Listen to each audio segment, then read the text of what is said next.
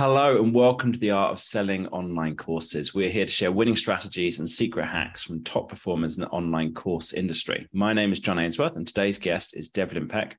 Now, Devlin built a seven-figure course selling business by helping people become instructional designers, and we'll dig into what that means. And he's now sharing everything he's learned to help people create more effective, profitable online courses. So we're going to talk about how he managed to grow this seven-figure course business in a tiny niche in just a few years. Now, before we dig into that, I just want to say, if you enjoy this podcast, if you have enjoyed listening to this over time, we don't do any ads on here. The only thing I ask is that you help share the word. So if you would go and give us a review, wherever you're listening to this, hopefully you enjoy it and you give us a 5-star review. That'd be really helpful, trying to spread the word and get it out to more people. So that would be awesome. And I'd really appreciate it. And more importantly, it could help somebody else to be able to make more money from their course business. So Devlin, welcome to the show, man. Hello, John. Glad to be here. Thanks for having me.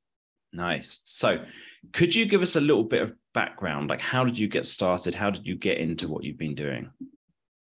Sure. So maybe it started when I was graduating from college. I thought I was going to be a teacher. I realized I love teaching, but I didn't really like the set of opportunities that came along with that, like the long hours, the burnout. I knew a lot of teachers in my family, so I was like, I don't think that's right for me. And then I found this field of instructional design, which basically designing learning experiences for like corporations and corporate employees. They can work in different settings, but that's like what I set on. There's good earning potential. And I realized a lot of the work could be done from a laptop. So I was like, okay, maybe I could try to build a freelance business doing that. I realized my school had a really good master's program for it. So I was like, yeah, I'll give it a go. It's still like learning focused, but maybe I could, work from my computer while, traveling Europe or traveling the world or something. So I was pretty excited about that. So I started the master's degree and started landing freelance clients like that same semester by putting together some projects and learning as much as I could on the side. And I started freelancing. So after a year of that master's program, I had a lot of clients. It was going quite well, like financially, but it wasn't super fulfilling. Like a lot of the projects I was working on, it didn't feel like they were really making a difference. And along the way, I started creating some content, like for other instructional designers or other aspiring instructional designers, because some of my friends were like, yeah, what exactly is it that you're doing? What's instructional design? And I'm like, it's a great field. Like, here's all the opportunities, like check it out. And so I started to help work with some of my friends to help them get into the field and get jobs. So I was like, instead of repeating myself, I'm just going to create like a tutorials or guides on how to do this online. They started ranking quite well. I started building a mailing list, and the rest was kind of history after that, especially with the pandemic. So many teachers were looking for other options, and a lot of them found instructional design. And then when they looked up how to become an instructional designer, they kind of found their way to my website and my mailing list. And at the end of 2020, I pre-sold my first digital product. All right. There's a bunch to unpick there. I want to go back through that step by step. So instructional designers is somebody who creates like a learning program for corporate organizations. Was that right? Did I understand that right? Yes. Yeah. It doesn't have to be corporate, but that's like where most people are going. My clients are trying to get the corporate roles for sure. Like if you've ever gotten a job and they've been like, okay, now do these like e-learning courses. We're going to assign you some training, do it on your computer. It's probably an instructional designer who's creating that.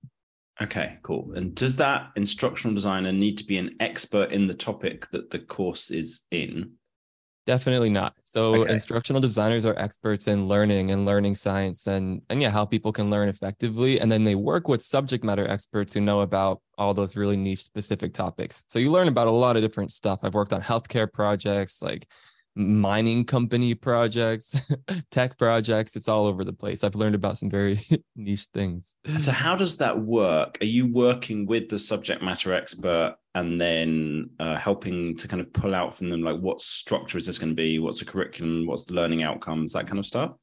You are kind of you're pulling out like some raw information from the subject matter experts essentially. So you kind of talk to them about what they do. You might observe them doing their job. Yeah, you might ask them about common mistakes they might make when they were new. You might talk to new people too. Like you talk to a lot of different stakeholders, but you're usually the one deciding, now I'm going to turn all of this raw information into these learning objectives based on like the business goals we're trying to achieve. Yeah. Okay. So you interview the person, you might watch them do their job, you put all the information out, and then you take that and you figure out, here's the learning objectives, you put together the course. Is that all the way, like, is the instructional designer then teaching it, or like who's actually doing or is it tend to be video courses, I'm guessing? Not quite. It's kind of like slide based. It's like an interactive slide based experience. So it might be like click to reveal, or there will be videos like, watch this video, or like narrated slides with stuff like moving in and out. It really ranges from like really low production value to like super high end with like really, like working with video agencies to do a really clean, nice job. But the allure, I guess, is the interactive slide based component. Like there's interactive quiz based questions and like scenario based questions. So, yeah. Got it. And how much, if someone's doing that for a corporate organization, how much are they charging for like a freelance? I know obviously it'll vary depending on who you're doing it for and the size of the project, but give us some kind of an idea. I think when I was starting, like the average hourly rate was like $50 an hour. I was working on projects for that, like 25K fixed price projects that would maybe take 50 hours or so to complete in my final like year of freelancing. So it was quite profitable. Full-time employees make, if you have a decent portfolio and stuff, like around 85 grand a year in the United States. Some make close to double that, but that's not the norm. But yeah, 6-figure jobs aren't uncommon too. Maybe a quarter of all corporate IDs or more probably making 6 figures. Got it. Okay. So you were doing that. Then you had a lot of friends who were teachers start to ask you about it. You were answering their questions, and then you decided to start making content answering it so you didn't have to keep repeating yourself. That built up an audience. Where were you building that? Was that on YouTube to begin with? I was terrified by YouTube at the time. So I was a writer. So I studied English literature as an undergrad. So yeah, I was writing like articles and blog posts basically, and tutorials and whatnot. So it was all on my website. Got it. And so you were like ranking on Google for some of these kind of terms? Yeah. I was learning a lot about SEO. I was like, because I had gone through the transition process, I was Googling like a madman. I was constantly Googling stuff. So I was like, yeah, I know people look to Google when they're trying to learn about this stuff. So that's where I want to be found, where people are searching. Nice. Okay, cool. You said, I think in 2020, you pre-sold your first course. Yeah. So give us the time frame of when did you start working on doing this yourself, and then when did you start building the content? Yeah, good question. So I started my master's program and getting my very first client in 2017. I started creating some little tutorials, maybe even in 2018, but they were like super specific technical tutorials for stuff I was Googling and couldn't find an answer to. And then at the end of 2019 is when I wrote that guide on how to become an instructional designer. So it didn't like blow up overnight or anything. But in November 2020, when I pre-sold my bootcamp, I had around 1,300 people on my mailing list. Mm-hmm. And I was intimidated. I was like, maybe I'll be able to sell a product for like $500, like if I'm lucky. And now the bootcamp is like $6,000 to $7,000, which is crazy to me. Thinking back from that, from where I was, like the goals I had set seemed so unattainable, and we've like 10x some of them. So it's been quite the fast journey, I would say. And I guess I say that because when I was freelancing, like this seemed appealing to me from the beginning. I loved making the content and writing the tutorials. And eventually in the middle of 2020, I started doing YouTube videos. I was like, I have to get comfortable on camera. It's going to be painful. And it was very painful and awkward. But that has had a huge impact on the business as well, YouTube. I would always wanted that freedom of like being a content creator and kind of serving my audience directly, like working directly with the people who I'm helping learn instead of working through a client who can maybe have unreasonable requests. And it was frustrating. I don't know where I was going with this, but I was quite happy when I was able to finally start making that transition to course selling from freelancing. And then I stopped taking clients completely in the beginning of 2021. Got it. Okay, so you've got your 1,300 person email list. Yes. You're scared about selling the course for $500 or nervous about it. How many sales did you make about, and how much money did you make in that initial launch? I wasn't just kind of like, I'm pre-selling this, come and buy it. I don't know if we want to dive into what that process looked like, but I wound up doing like 20 or so like one-on-ones with people and multiple focus groups before that to figure out what my product even was, which was super, super helpful because I was thinking way too broad initially. I don't know how that would have went, but I wound up selling maybe 30 to 33 seats. I was charging between $400 and $500 a seat based on if they met with me via a one-on-one or not. If they did, I gave them like $100 discount. So I think I made between like 30 and, or wait, no, I made like 15 to 16 grand on that pre-sale. Perfect. Okay, cool. Well, let's back up into that then, because that sounds super interesting. So you were trying to figure out what was going to be in the course, what you're going to be covering in your own learning outcomes, your own topic, right? Yeah. How did you go about that? You mentioned one-to-one and then focus groups. So kind of take us back to the beginning of when you were trying to figure it out. What were the steps that you went through?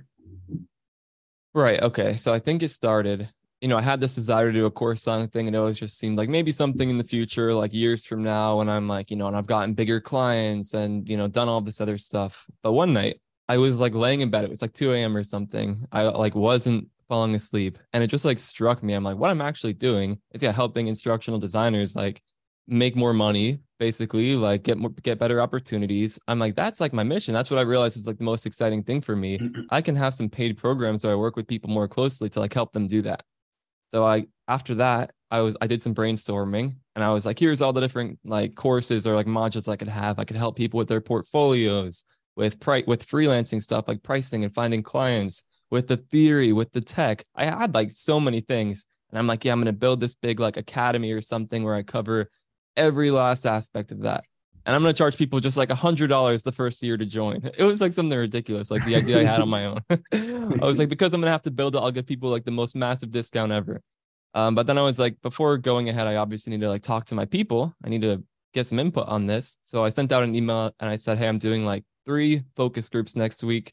You can sign up with this Calendly link. Come if you're interested at all in paid offerings from me, like a paid course.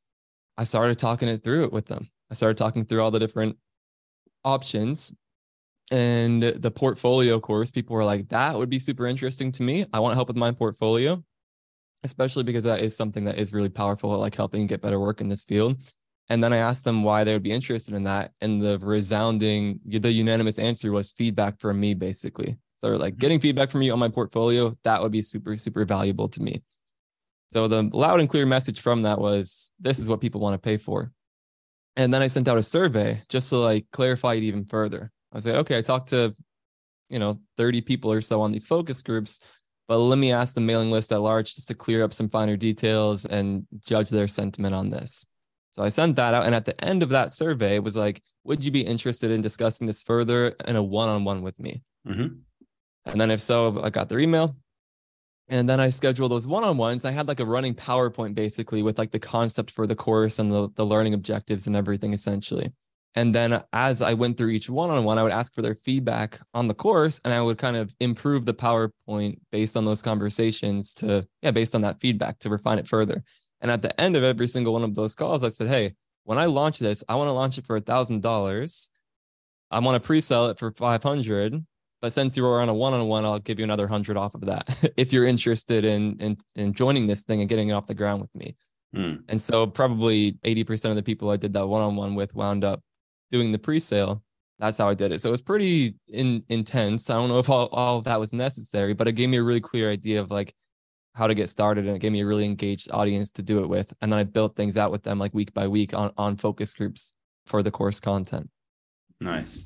That's in some ways that's really similar to some parts of what we did when we were building out our program. So we do a group coaching program for course creators about how to build funnels and use email marketing to sell more courses to their audience. And the first thing I did was we listed out all the stuff that we wanted to include. And it was this massive, like just so much stuff, all the things that we ever do for clients, all the things that we've ever taught people. And then I went through and was like, right, which of these do we cut down to?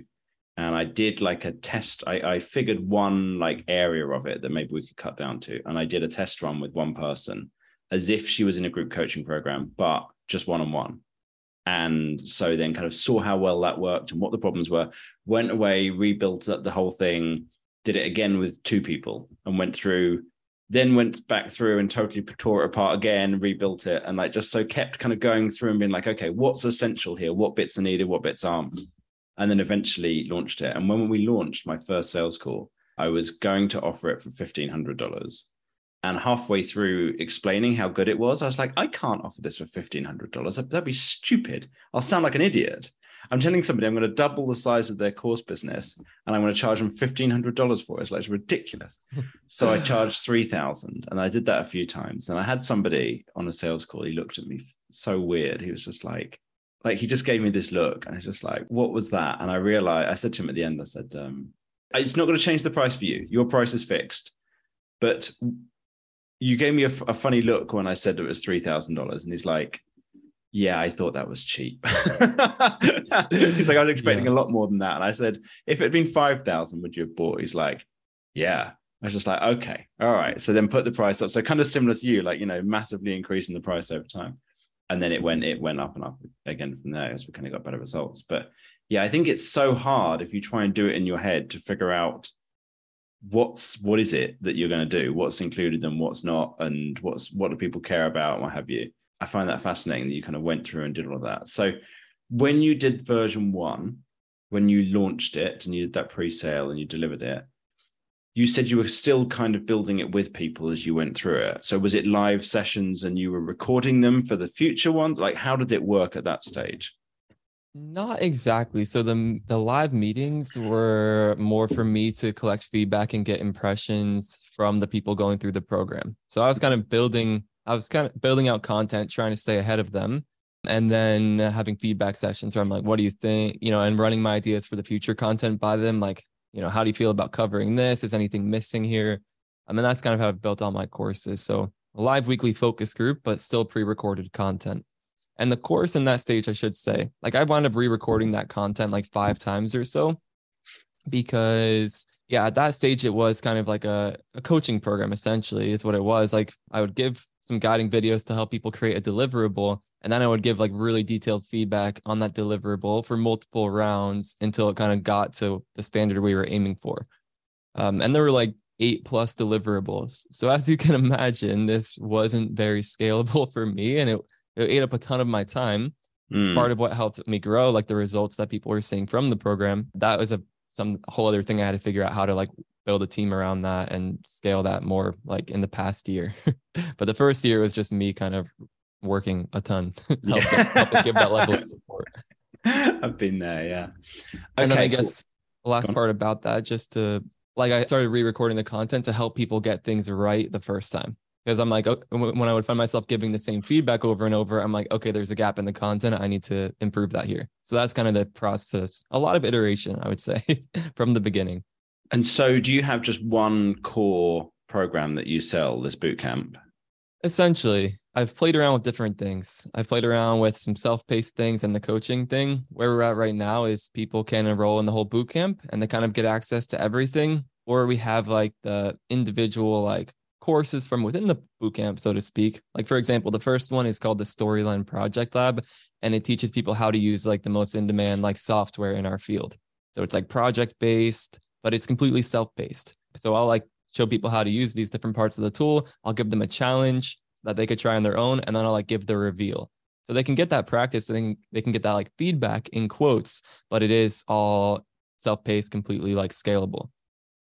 Gotcha. So we sell that as well. And some people do that. That's like $1,000 price point. So some people start there. And then if they decide later on they want to like do the boot camp, we like give them a credit even to the full program since it's included anyway. Nice. Okay. So now let's get into a little bit more about like the marketing of this. Kind of how does that work for you now? Is your boot camp always available? Is it only at certain times a year people can sign up? What's the kind of structure you've got for it? Yes. So initially it was cohort based. I would open it up like every 3 to 6 months, and there'd be 50 seats and it would sell out pretty quickly. And then I would be slammed for months, like constantly. And it took a toll on me, and it kind of had me like weary of the next launches because I'm like, this is going to be so much work. Like I need to figure this out. So we've kind of transitioned to a more evergreen approach where it's application only now. So people need to apply. And then, we kind of accept people on a rolling basis. And sometimes we accept people like in a group to get like a cohort experience. Like we will let in like 25 people at a time. We did that in November, and people do seem to like that cohort experience. But then people also don't have to like wait 3 months to get started if they're like ready to take action today. So Gotcha. I've been doing a lot of experimenting. I don't know where I'm going to land a year from now, but I am liking this evergreen kind of model. There's very few people who go from launch to evergreen and then go back. Yeah. Like Yeah. it's I think that's true. Yeah. yeah, launches work, and people look at the dramatic results that you tend to get with launches and get excited about it. But the problem with it is they're just exhausting. They Yeah. really are. And I think Yep. that on its own is a big enough reason not to do them, just how tiring and exhausting it is. Yep. Whereas if you've got something that's running evergreen, there's lots of other benefits to it. You can refine more quickly because you have more iterations of it.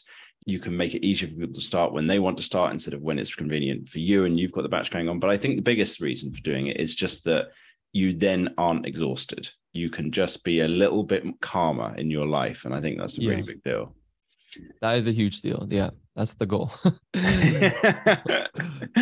So how does it work? What's the process now? Where do somebody generally start? Is it they find you on YouTube? Is that the kind of starting point for most people? Yeah, they'll find me on YouTube or Google, looking up Mm-hmm. instructional design or any related keyword. And then in these YouTube videos, we have all sorts of different lead gens now.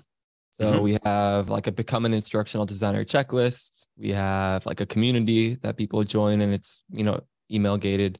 Probably different ones like resume templates, all sorts of stuff now because I, started figuring out how that works and Mm-hmm. of course, the importance of having a mailing list. So at some point they'll become a lead after finding me on YouTube, watching who knows how many videos. Some videos talk about the boot camp. Like, for example, there's some portfolio review videos where we're like reviewing portfolios from the boot camp.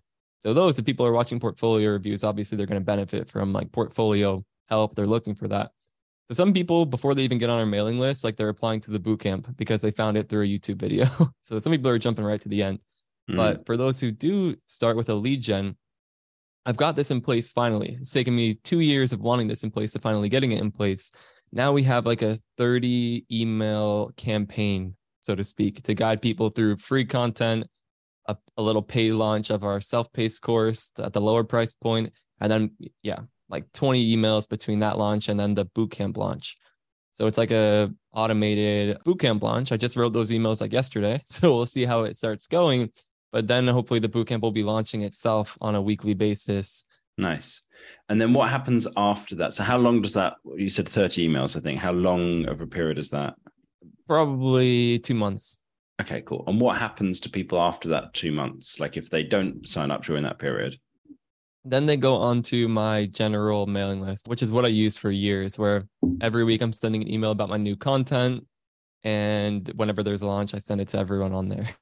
Whenever there's a new course or something. But yeah, they'll basically be getting the weekly newsletter. So they'll get info about which content is new and sent to YouTube or my website.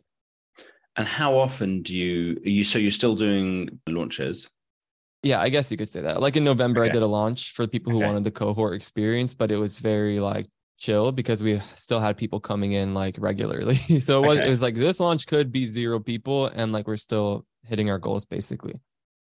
Yeah, that's one of the reasons why launches are stressful. If that's the only time that people can sign up, if anything goes wrong, that means like, oh my God, what are we going to do? Yeah. Like And that's why I was like, this isn't sustainable because, I would project revenue. I'm like, yeah, this launch will get this many people. And then I had a launch last summer and it was underwhelming. I expected to do like maybe 200 to 250K and it was more like 100K. And I'm like, yeah, I have to kind of rescind some like hiring offers I had for people. It's like you can't build a business around that, expecting that kind of revenue when it's so uncertain. And then you don't know how it's going to go again for another 3 months or, however long someone's launch cycle is. So. I had somebody I knew who, massive audience, does millions of dollars in launches and had like 3 webinars lined up as part of the launch, which was like the webinar was like the crucial element, like the bit, they had a pre-launch stuff and like a build up, but these webinars were a really big deal. And the webinar software broke for the first one. It's just like, oh, wow. What? Like just imagine how stressful that is. Like this is terrifying. You can't have that. It's no good. Okay, cool. So you do the launches, you do that about every 3 months, but you've also got the kind of stuff running on an ongoing basis as well. Yeah, and I'm not expecting to do any more launches because now Okay. that it's going to be automated. So I have to wait and see how the data looks, of course, from this latest update. But the goal I've been working towards is, yeah, automating it all and completely evergreen. And I think we might be there, but I have to wait and see.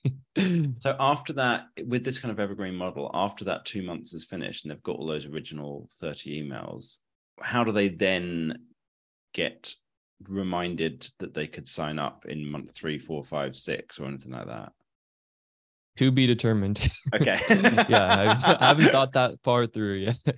Gotcha. But for example, a handful of the people who joined in this November launch, it's like people who had received launch emails before, but they've just been getting the weekly email for like months and months and months. And yeah, then it's like, oh, there's a launch happening. It's like a reminder to them, oh yeah, there's an actual product we can engage you with and purchase. Yeah. Perfect. Okay. And what size is your email list now? Now we're at about 14,000. 14,000. Okay. And how many new subscribers do you get a month? Between 1,000 and 1,200. Okay.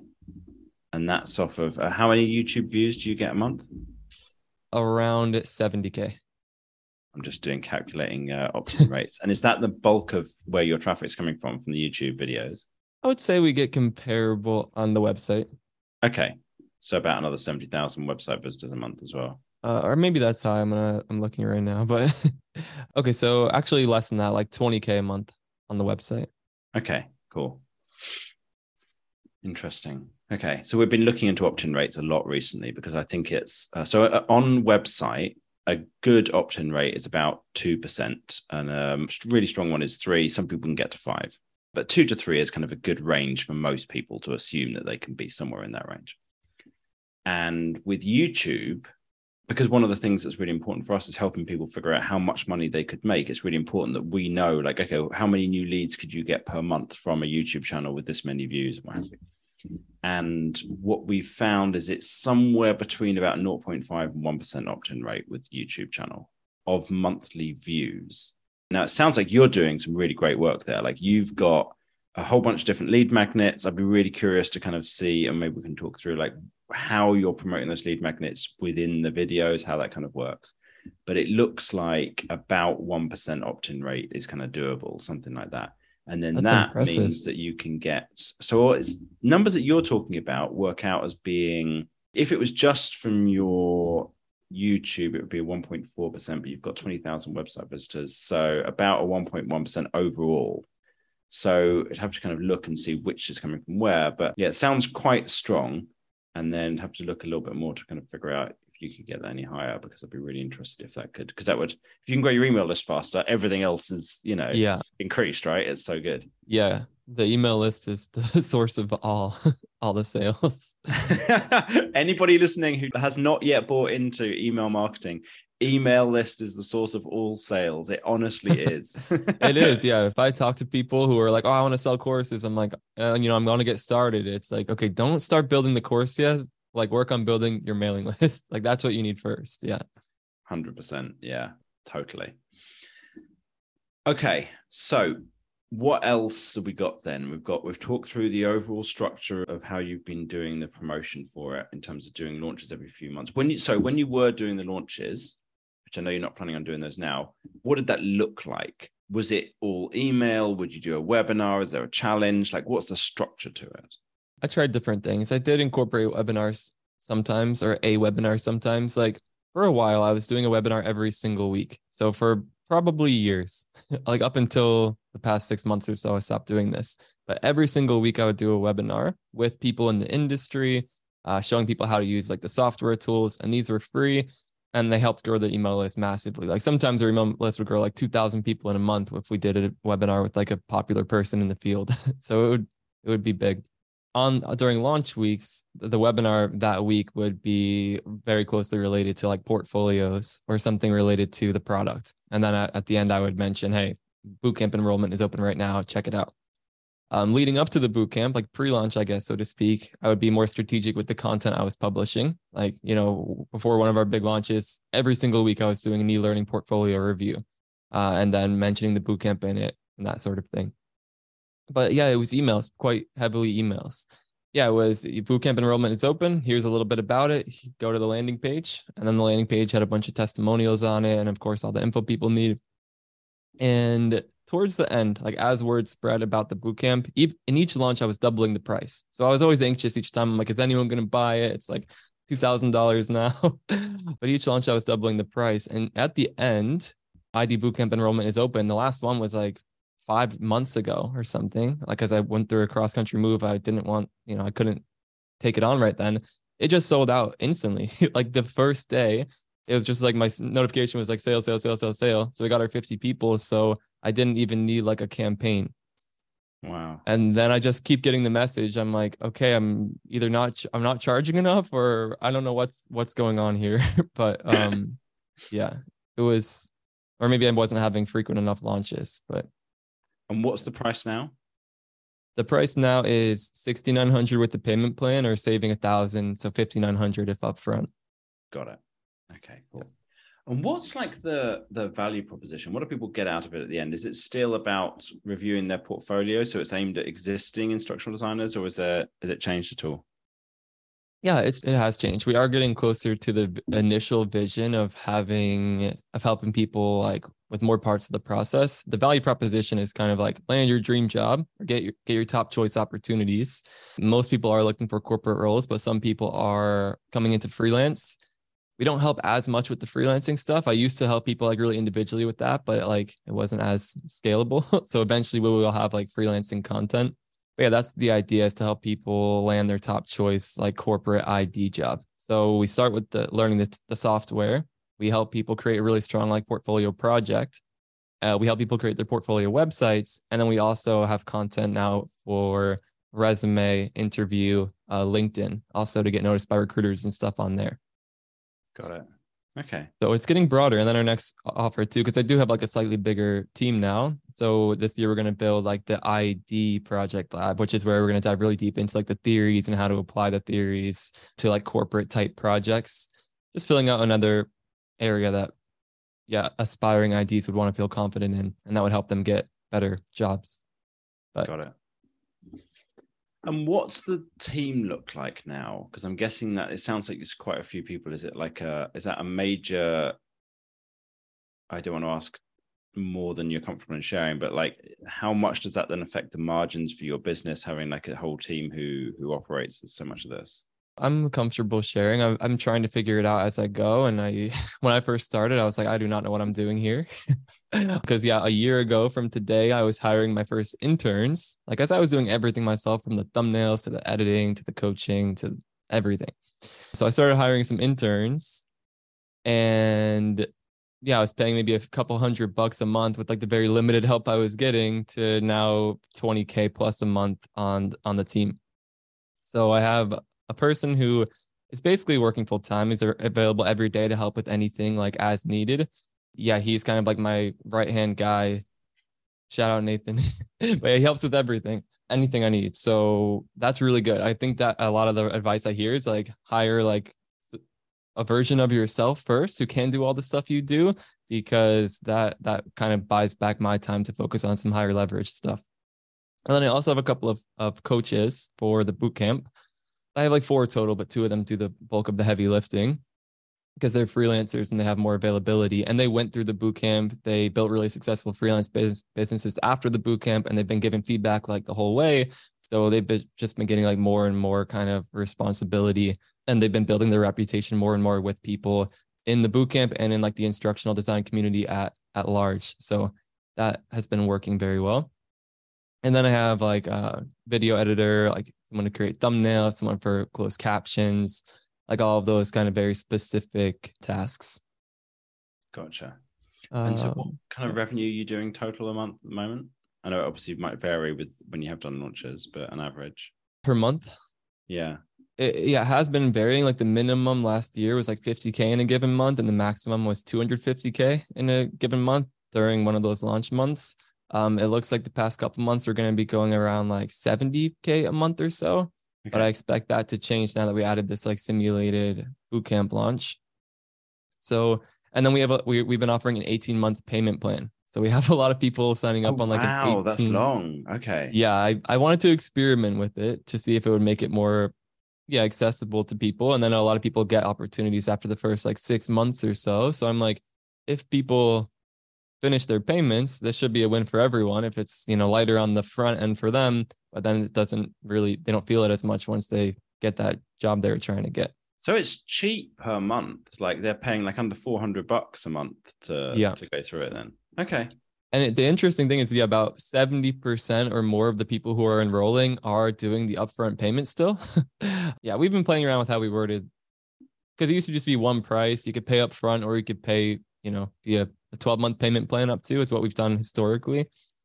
There are some people who kind of slip through the cracks or disappear or don't complete the payment plans. So it is like riskier on our end. So I'm like, yeah, maybe we'll give people a discount, a reward basically for paying up front.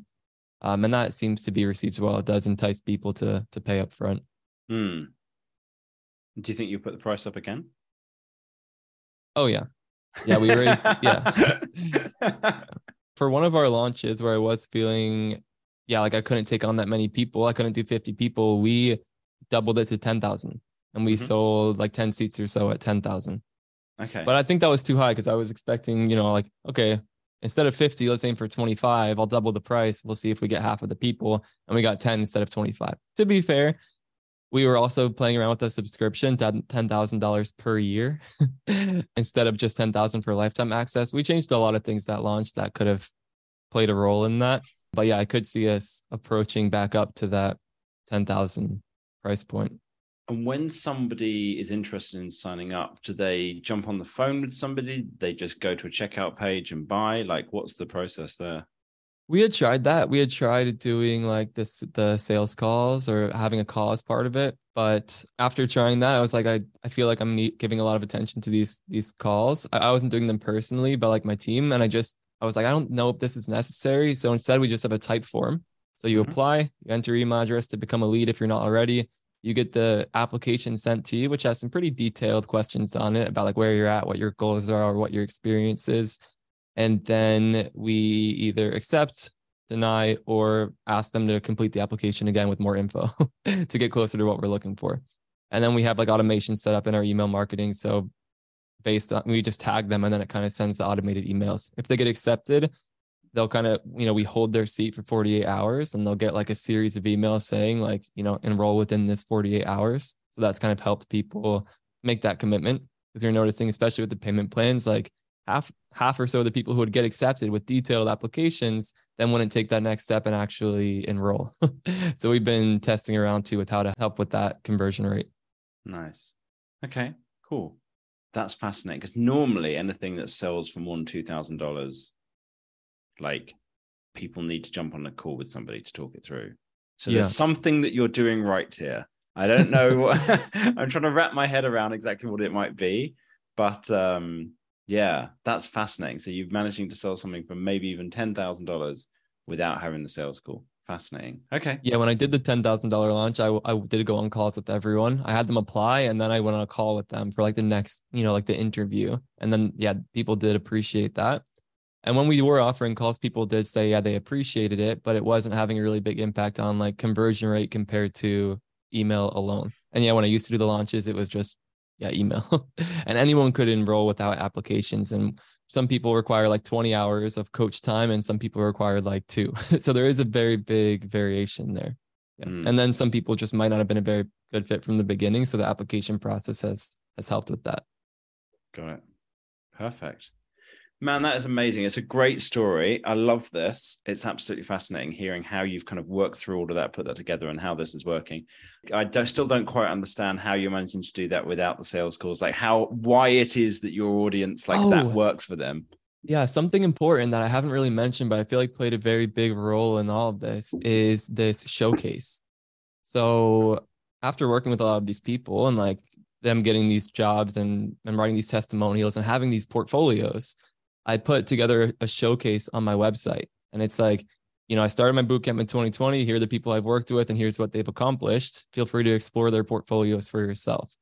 And so there are like over 30 portfolios on there now, each one with like a detailed testimonial about how they got where they went. And the portfolios are like kind of like striking compared to the industry average, I would say. So that helps me sell more than anything else I could imagine. Like it's kind of a 2-for-1. It's like a very real deliverable they can see of the results, and coupled with that testimonial, that sells for me for sure. People are like, yeah, I've looked at other programs. I looked at what your students are creating. I want to join your program. Yeah, how much is it going to be? And so I haven't had to really compete on price thanks to that. Yeah. Nice. Beautiful. Absolutely love that. Now, you are also putting together a 10 or even more part video series about this whole process, aren't you? Could you tell everybody about that? Yeah, this is my first time talking about it publicly, but I have been excited to do this for so long. So 2023 is the year. But yeah, so on my YouTube channel now, I'm going to start creating videos on this process I've went through and how to basically build this kind of course selling business and what I learned along the way. And we'll see how my audience receives it. I think there will be some good overlap because instructional designers, I think, would do really well for the course selling. But I imagine anyone interested in course selling should be able to get a lot of value out of it. And how can people find those videos? I know they're not out yet, but how can people go search for it? Yeah, I don't know when this podcast is going live, but the first one will be the middle of January. So when the first one of these will be going live, and you can find it in my channel by just searching Devlin Peck, Peck. When did you say it's going out? The first one will go live in the middle of January. Okay, cool. So in fact, when you're listening to this, the videos will be up because this podcast is coming out in February. So Perfect. Go to YouTube, search for Devlin Peck, Devlin Peck, Devlin Peck. And we're going to link that in the show notes as well. And you should be able to find those videos and go subscribe and watch those. Amazing. Thanks so much for coming on the show today, Devlin, and sharing all your wisdom. This has been fascinating to hear. Love this story. I think it's fantastic. Huge congratulations on everything you've managed to accomplish. And I look forward to hearing how it goes in the future as well. This is fabulous. Great. Thank you, John. Very glad to be here. I love talking about this stuff. So, happy to chat about it anytime. So thanks again. And I will talk to you later. Great. All right, guys. If you found the interview useful, you want to get future episodes, subscribe wherever you listened, and we'll catch you in the next episode.